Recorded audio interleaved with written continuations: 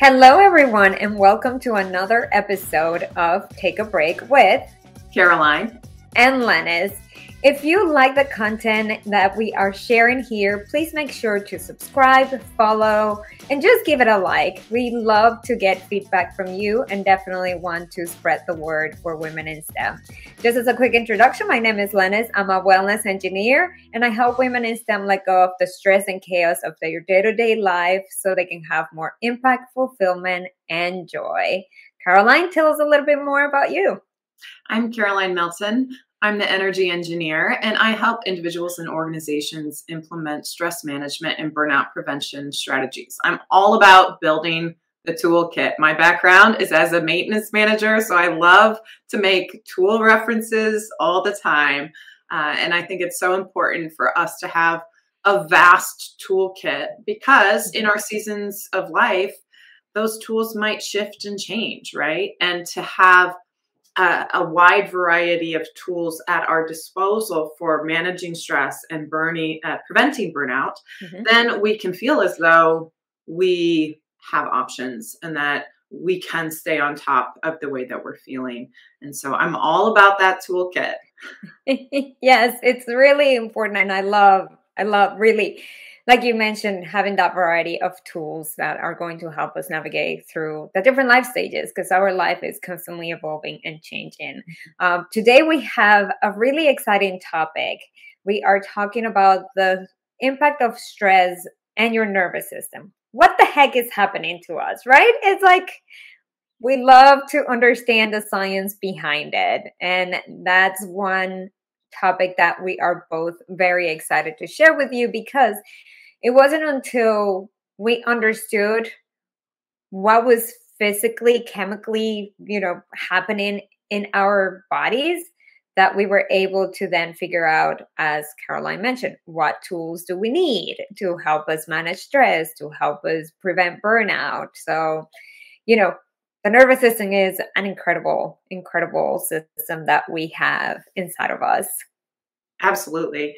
I often think back, I studied biomedical engineering in college. And so as a result, I took human physiology courses and I learned about the nervous system in college. And yet still, after I experienced burnout and I was understanding the impacts and the role of stress in what had happened to me, it felt like I was learning it for the first time because I didn't truly understand some of the key ways that the nervous system operated and the real world application of that, right? Like sometimes when we sit in a classroom and we hear information, it can just feel so textbook that we're not thinking about the real world application of that. And mind you, in college, I was definitely burned out. Like I was nervous system on just totally overworked, overwhelmed. And so that was definitely a period of burnout. So the irony of sitting in a class and learning about stress and not actually understanding it and then applying some intervention tools at that point, I always just have to kind of shake my head at now. Yeah, I feel that happens because number one, we're so focused on data and the grades and just like getting through the material that we're not fully learning how to apply it in real life. That's one thing that happens, right? We're pretty young and still have some naiveness around life. The other thing is that the nervous system, I think a lot of people talk about it as something foreign, like something that's out there, even though it is inside of us. And it isn't until we lean into the curiosity to think, wait a minute, this is something that lives inside of me. What is really happening inside of me versus the textbook or the stories or maybe, the banners that they have with the different parts of it that you're looking at it out there. It really is inside of you. So thinking about that, I think it's important to understand that your nervous system has two parts, right? We're going to get a little bit technical here, but the sympathetic nervous system and the parasympathetic nervous system, right? The sympathetic nervous system is the one that's keeping you alive when there's a threat. It's the fight, flight, freeze activation of your entire body, and it impacts a lot of different systems. The other part, which is the parasympathetic, and the only way that I was able to learn the difference between the two was like, it's the parachute. Is the one that opens up. The parasympathetic is the parachute that's going to keep you and help you land safe. It keeps you safe. And this is our normal human state. It's meant to be in this parasympathetic activated nervous system into the rest and digest. And modern society takes us completely away from that unless we're aware of it. So one of the important things to note about the nervous system, and something that I wasn't truly aware of, is that it acts in a very binary fashion, meaning that only one branch can be activated at a time. So by nature of that, when you're stressed out, your body can't rest and digest. Ideally, there would be limited digestive activity happening. And we're going to talk about this more in a future episode. But by nature of the nervous system, you can't repair, restore, recover, relax, digest while you're in a state of stress. It's not possible. We have not figured out how to hack that nervous system in such a way to where both branches can be activated at the same time.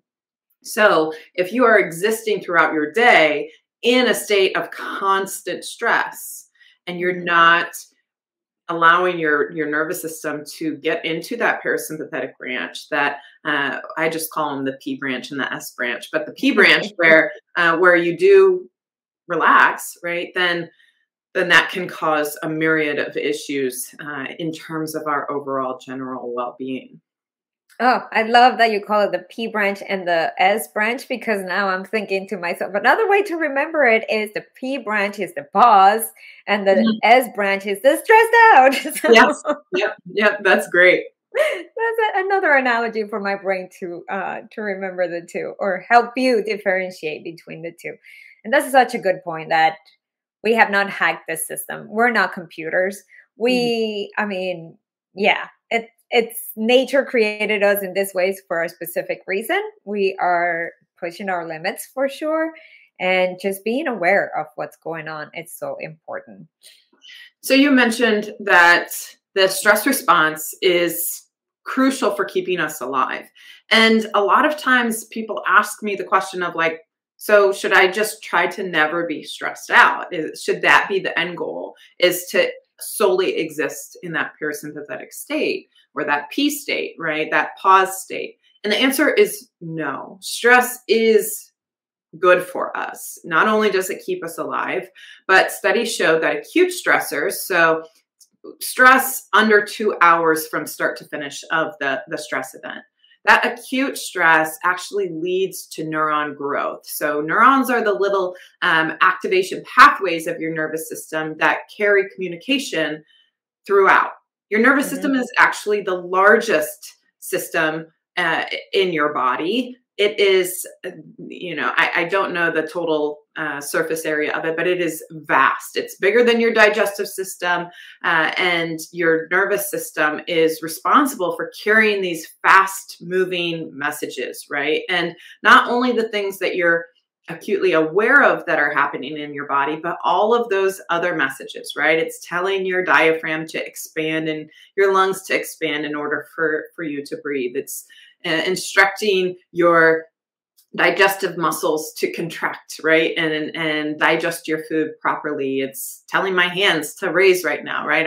Our nervous system, our neurons, all of those functions are critical. And so those stressors enable the growth of new neurons, which then enables that system to continue to function properly. So there is inherent value in experiencing short-term stressors. So again, these acute stressors are those that occur in under 2 hours. So one example is like high intensity interval training. That's an acute stressor, right? That you go to a workout class for 45 minutes or an hour and you're working really hard, your heart rate is elevated, there's cortisol and adrenaline pumping through your body, and then the class ends and you move on with your day. That's a great example of acute stress. Yeah. So pay attention how your day is going. How long does your stress event last? And just be very, very mindful of understanding what is really going on with you, within you, in your body, as you observe how stress is impacting you overall. So I think this is a great place to stop, because in the upcoming episodes, we're really going to dive into how the nervous system impacts all those different areas, from hormones, from our digestive system, productivity, etc. So we're just going to jump into the tip or habit of the week that we want to share with you. And Caroline, if you want to get us started with that. Yes.